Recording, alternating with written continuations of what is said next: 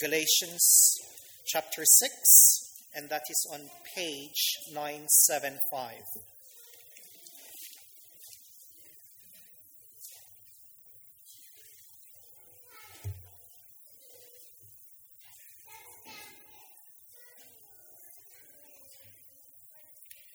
We will read together from verse 1 to 10 of Galatians chapter 6. Brothers, if anyone is caught in any transgression, you who are spiritual should restore him in a spirit of gentleness. Keep watch on yourself, lest you too be tempted. Bear one another's burdens, and so fulfill the law of Christ. For if anyone thinks he is something when he is nothing, he deceives himself. But let each one test his own work, and then his reason to boast will be in himself alone and not in his neighbor. For each will have to bear his own load. Let the one who is taught the word share all good things with the one who teaches. Do not be deceived. God is not mocked. For whatever one sows, that will he also reap. For the one who sows to his own flesh will from the flesh reap corruption, but the one who sows to the Spirit will from the Spirit reap eternal life. And let us not grow weary of doing good, for in due season we will reap if we do not give up. So then, as we have opportunity, let us do good to everyone, and especially to those who are of the household of faith. Well, let me add my welcome to you. My name's Rob. I'm the leader of the church. It's great to have you if you're here for the first time or if you're here returning. And we are in chapter 6 of Galatians, so you probably guessed that we've been in Galatians for a few weeks now.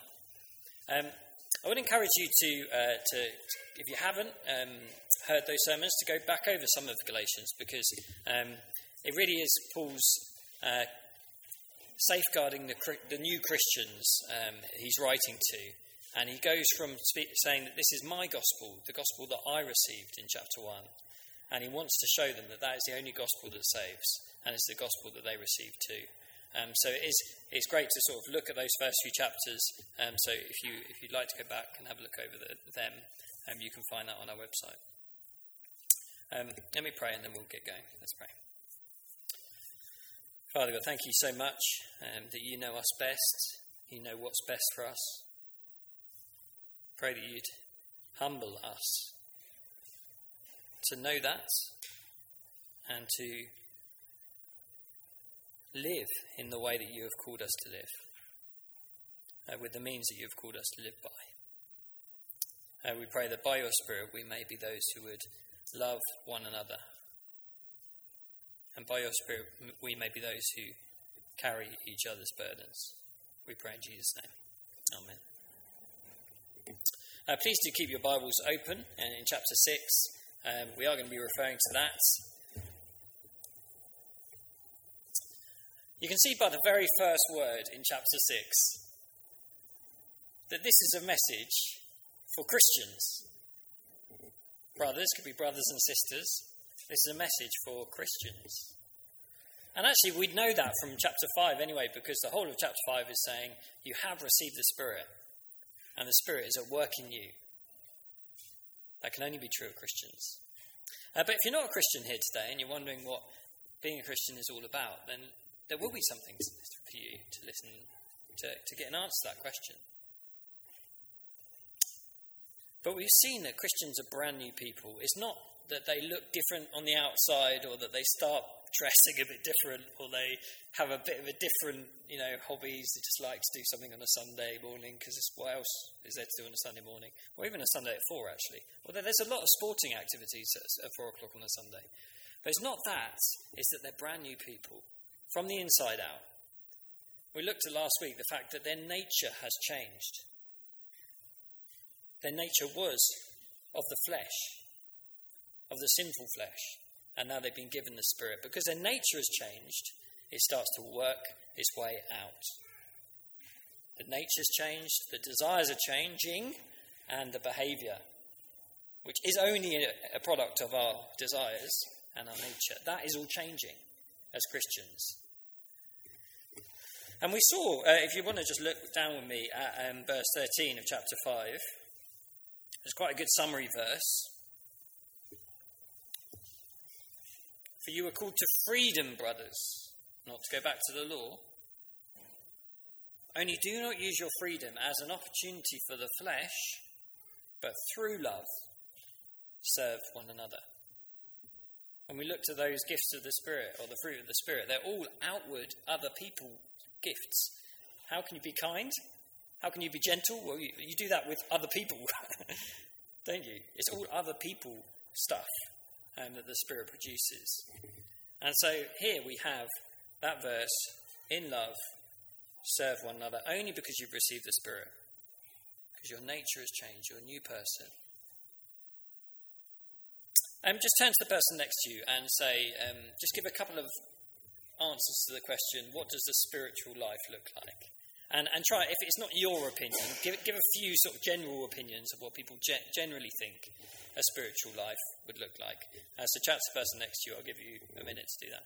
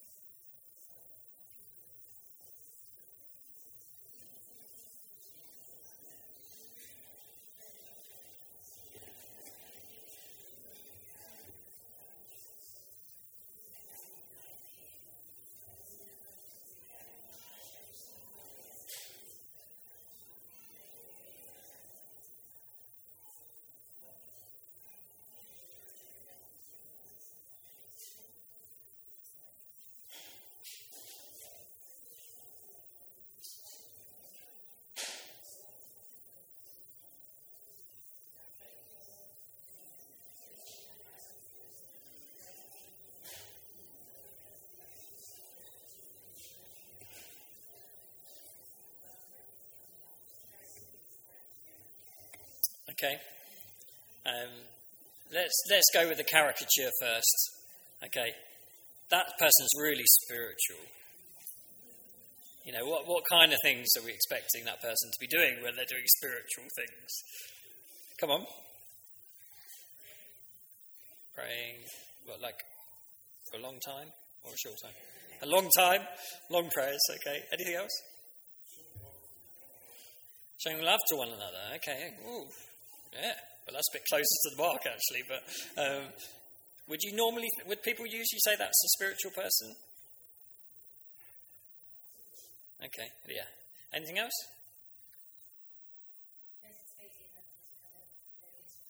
Yeah, being on their own. Oh, those people who are on their own a lot. They're spiritual. What about knowing a lot of stuff? That person's spiritual because they have all the answers. They know a lot of stuff. They know a lot of the Bible, maybe, yeah.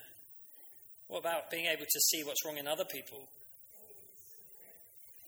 Yes. Yeah, the spiritual person. You know, but have a look at verse 1, right? Brothers, if anyone is caught in any transgression, that's sin, you who are spiritual should restore him in a spirit of gentleness. It's really different, isn't it? What the Bible says and what the Spirit, actually, his work, produces in people's lives.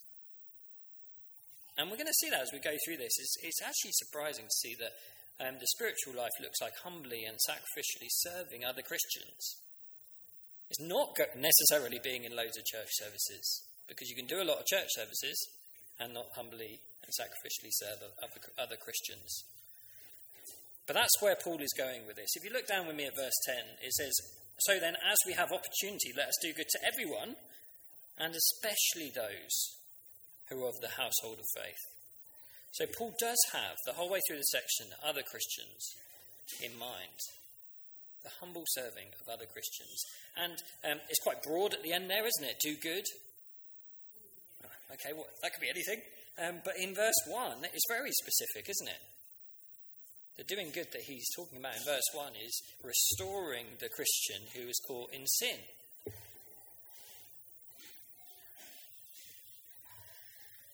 That is the good that Paul is saying the spiritual life produces. Concern for other brothers and sisters and their walk with the Lord. And when they're going to struggle with that, which they will, we're there. We're there for them. We're there speaking the truth in love. So that is a altogether different picture of the spiritual life, isn't it? And actually we should expect that, because the Spirit is pointing us outward. Not saying, look at me, hey, look how good I am, but pointing us outwards in humble service. And it's the Spirit of Jesus as well. And Jesus is the one who humbly served others. We'll see that a bit later.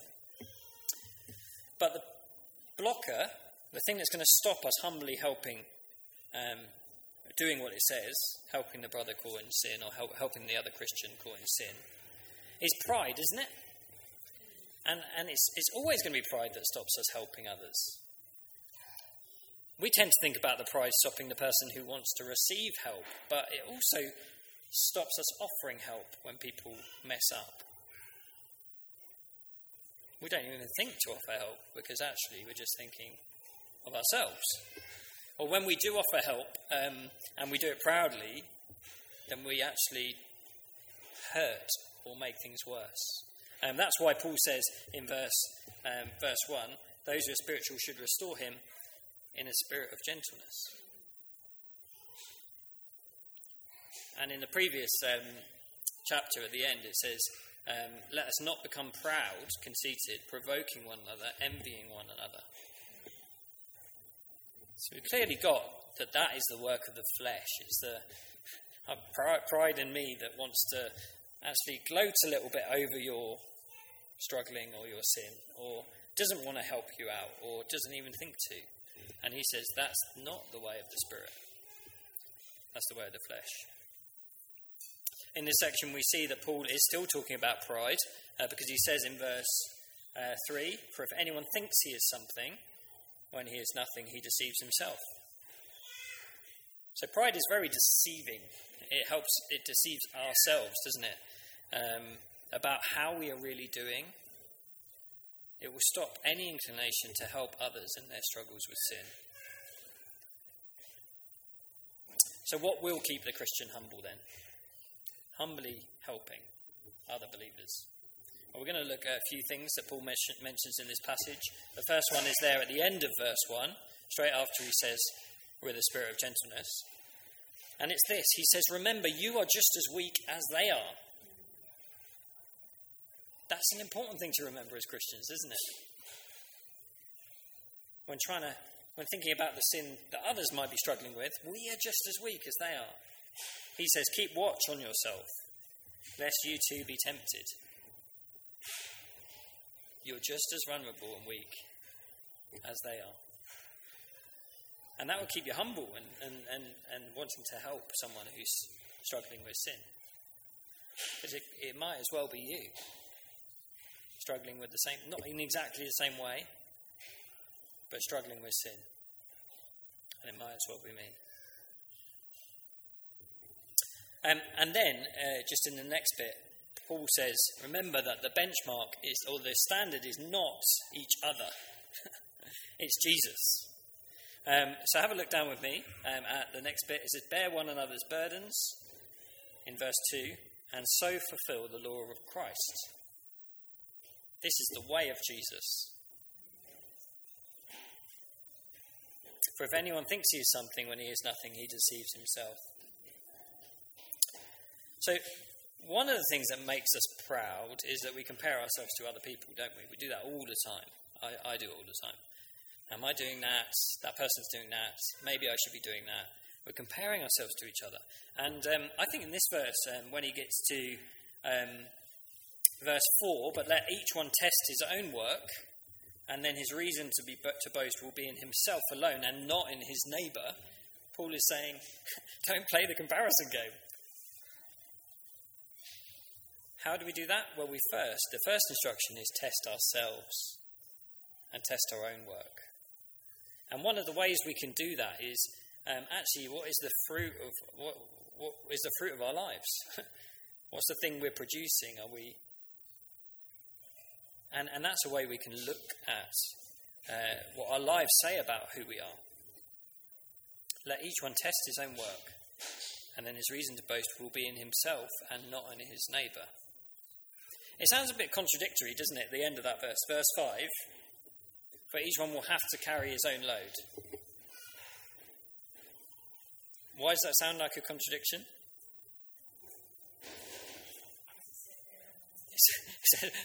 He's just said, bear one another's burdens. And now in verse 5 he's saying each one will have to bear his own load. Which one is it? Or both? And the reason is because verse 5 is future tense. Each one will have to carry his own load. So Paul is still saying, bear one another's burdens. But in the future, on the day when we stand before God, we won't have to give an account for anyone else. We'll have to give an account for ourselves.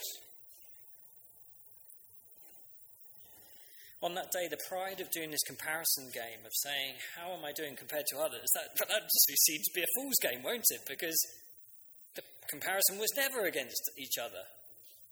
It was always God's standard and God himself. And it was always about Jesus, about what his standard of service is. Because of this sin that we're going to all struggle with as we serve one another, as we look to restore one another caught in sin, and because of this pride that deceives ourselves, we need God's word. And I think that's why Paul says in verse 6, it sort of seems like a bit of a tangent or a change of subject, doesn't it? Let the one who is taught the word share all good things with the one who teaches. Now, the one who is taught the word could be the one who is helped in verse 1. So it could be saying, after being restored and helped by someone, they can then help the person who has taught them or helped them. But it also shows that we need God's word, doesn't it? We need God's word so that we wouldn't be deceived about ourselves, so that we see what God's standard is, and that we see Jesus, who is the one who lived the life we couldn't live, and it's his standard that he gives to us. It's his righteous works that he gives to us. So for the Christian, we're called to restore each other in sin, to live a life that is about others and their walk with Christ, and helping them because we all are going to face the struggle of falling into temptation and sin. And that is the spiritual life. Very different to what we would think it would be. That's what the Spirit will produce in all those who belong to him. A concern for others, a desire to serve them and to minister to them and to help them in their struggles with sin. It says in verse 7, there's one other thing we're going to look at, we'll just read verse 7. Do not be deceived. We may be deceived, but God won't be. It says, God is not mocked. Whatever one sows, that will he also reap. For the one who sows to his own flesh will from the flesh reap corruption, but the one who sows to the Spirit will from the Spirit reap eternal life. Paul can't be suddenly saying that anyone has to sow or do good in order to receive eternal life. He can't be saying that, because that's just what he spent the whole letter saying. You can't earn your salvation. Jesus is enough. Jesus is the one you need. By works of the law, no one will be declared righteous. So Paul can't be saying, hey, here's the way to get eternal life. But Paul is saying that people who sow to the Spirit are those who have received the Spirit. And it will be seen on the day when Jesus returns. Their lives will show that they are those who have received the Spirit. It's a bit like what Martin Luther said. He famously said this: It is faith alone that saves, but the faith that saves is never alone. It always comes with works. It always produces works in the life of the Christian. And so this is saying that the one who has all their lives sown to his own flesh for himself and lived for himself and for this life, well, they're going to reap corruption. And the Christian, the ones who Paul is writing to, who sows to the Spirit, will from the Spirit receive eternal life.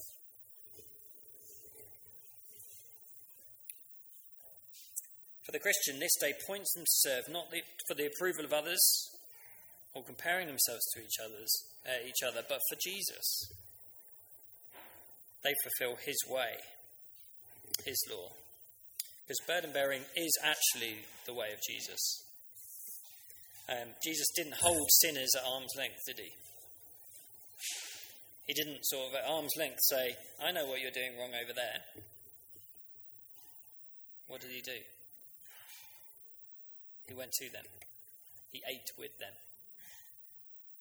And he carried the shame and the scorn of being associated with sinners. And he carried our sin all the way to the cross. Jesus didn't say, ha ha ha, I knew you'd fail. He said, here, let me help you with that. So if you're a Christian here today, those who have received the Spirit, his Spirit in you, we're called to do the same. To humbly help each other with our sin. Help each other to be restored back from sin. There's some pretty strong verses in the Bible about restoring people back from sin. You know, there's Matthew, I think it's 18, verse 15. If your brother sins against you, go and tell him his fault, between you and him alone. If he listens to you, you have gained your brother. But if he does not listen, take one or two others along with you, that every charge may be established by the evidence of 2 or 3 witnesses. If you refuse to listen to them, tell it to the church. If he refuses to listen even to the church, let him be to you as a Gentile and a tax collector. Thank you. The purpose of this approach to each other's sin is not the first approach, notice, but the purpose of it is to restore them so that they don't walk away, so that they don't stay in the guilt of their sin, but that they repent and they feel the joy of their salvation again. They know that they're saved. What have we seen? Well, we've just seen, haven't we, that the truly spiritual life, the life that is filled with the Spirit, looks like humbly and in a costly way serving other Christians. The spiritual person isn't the one who can correctly diagnose the sin of others, not even the one who knows what it is that they are to do or they should be doing. The spiritual person gets their hands dirty and their reputation messy in the lives of other Christians. The spiritual person is willing to bear with them even the shame and sorrow of their sin. The spiritual man or woman is most likely to be found involved with the Christian whose struggles with sin are most unsightly or most in view of other people. Not sort of like, I'm never going to get involved with that person. Let's leave someone else to deal with that person. As we set out serving one another, we will encounter sin, and we are called to humbly restore one another. So we're going to need to keep in mind that we are just as weak, and that the standard is never each other. It's Jesus' standard of carrying the burden of sin. If you're looking in to the Christian life, it is him that you need. It is Jesus that you need. He's the only one who can carry the burden of sin. Well, he can carry it for you, or you will carry it yourself, and you'll pay the punishment for your sin. But Jesus is willing to lay down his life for sinners. What if you're a Christian? I thought of this, and I thought that there are two types of kind of lone ranger in the Christian life. Well, there's one who is a Christian, and there's one who's not a Christian. The lone ranger. The person who thinks, I don't need anyone else to live the Christian life. Well, they might not say that, but they basically do live the Christian life as if they don't need anyone else. You might be listening in, and rather than being here in person in church today, you thought, just listen in, it's just a sermon. Isn't it? Church is a sermon. I'll listen into the sermon. That's what it's all about.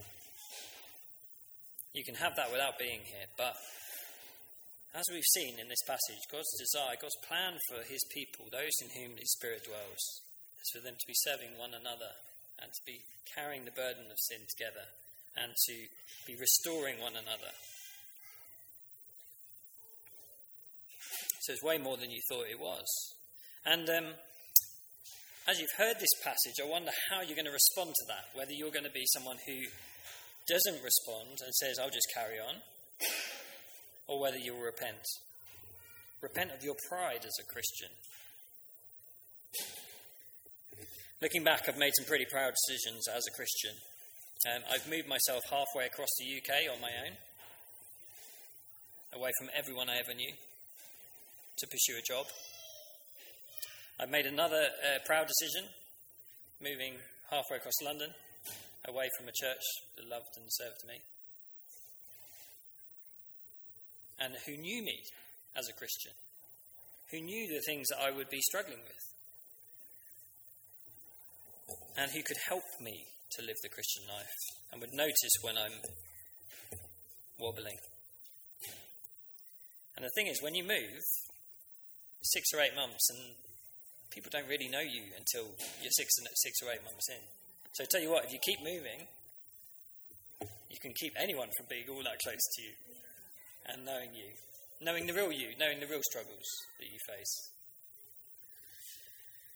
And looking back, I might have said to myself, I might have told myself that was a bold thing to do, Rob. I did it for the gospel, I did it for mission or for God or something. But actually looking back, I think I was pretty proud to think that I could live the Christian life on my own. To try to do the Christian life on my own.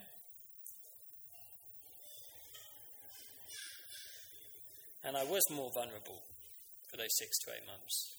Vulnerable to temptation and to sin.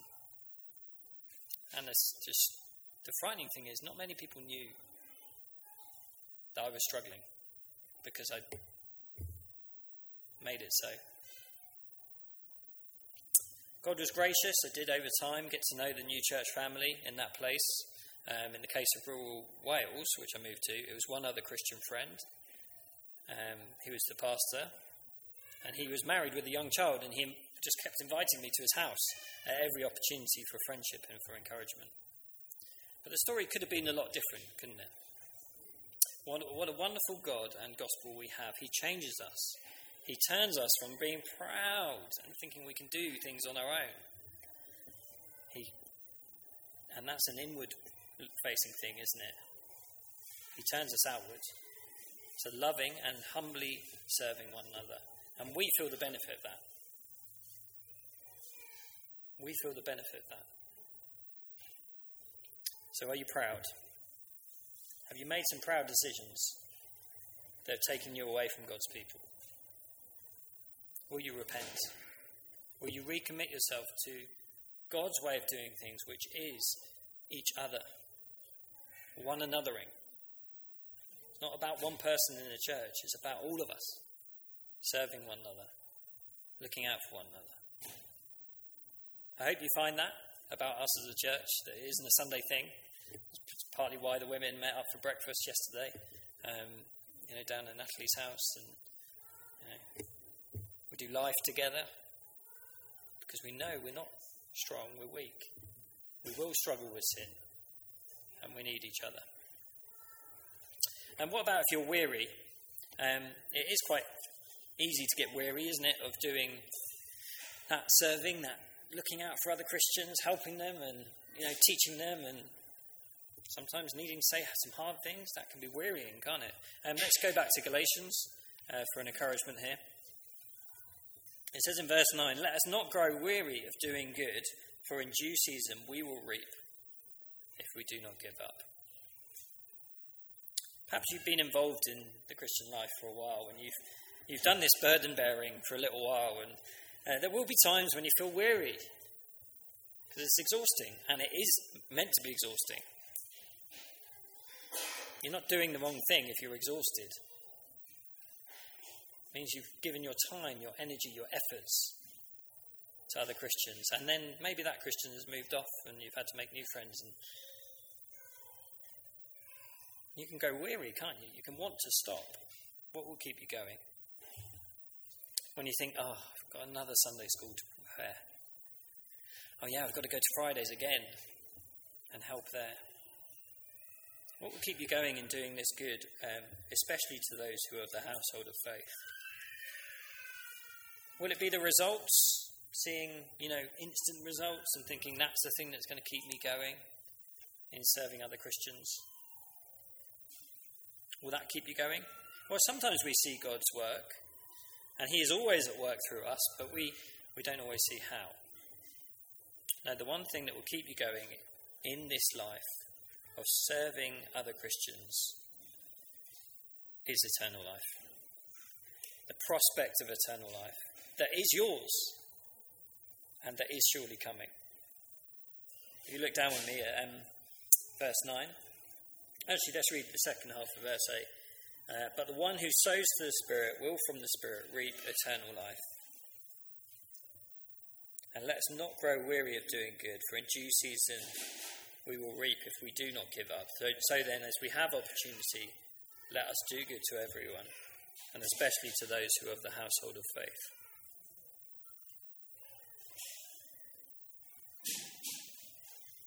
The day when we will stand before our burden bearer, Jesus, our Lord and Saviour, Jesus.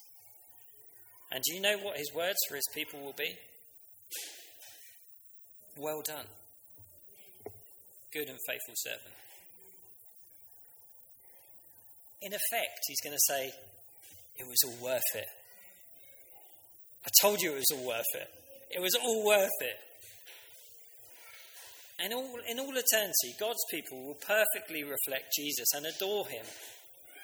That's what heaven's going to be like.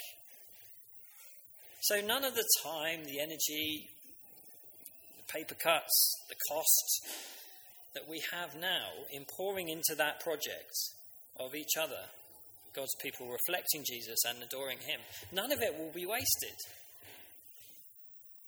Not one bit.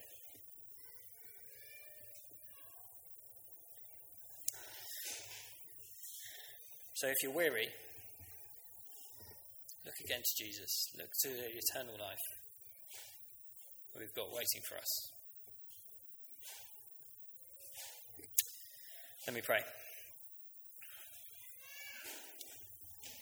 "Let us not grow weary of doing good, for in due season we will reap, if we do not give up. So then, as we have opportunity, let us do good to everyone, and especially to those who are of the household of faith." Father God, thank you for your Son Jesus. Thank you for sending him so that we would be unburdened of our sin. We would be given a new life in him, a new life to live. And thank you for the new love that you've given us for you and your people. Please help us to keep watch on ourselves, to test our own work, and please help us to humbly help our brothers and sisters with the struggle with sin, with the struggle of pride and temptation. Pray that you do this great work in us and through us, we pray.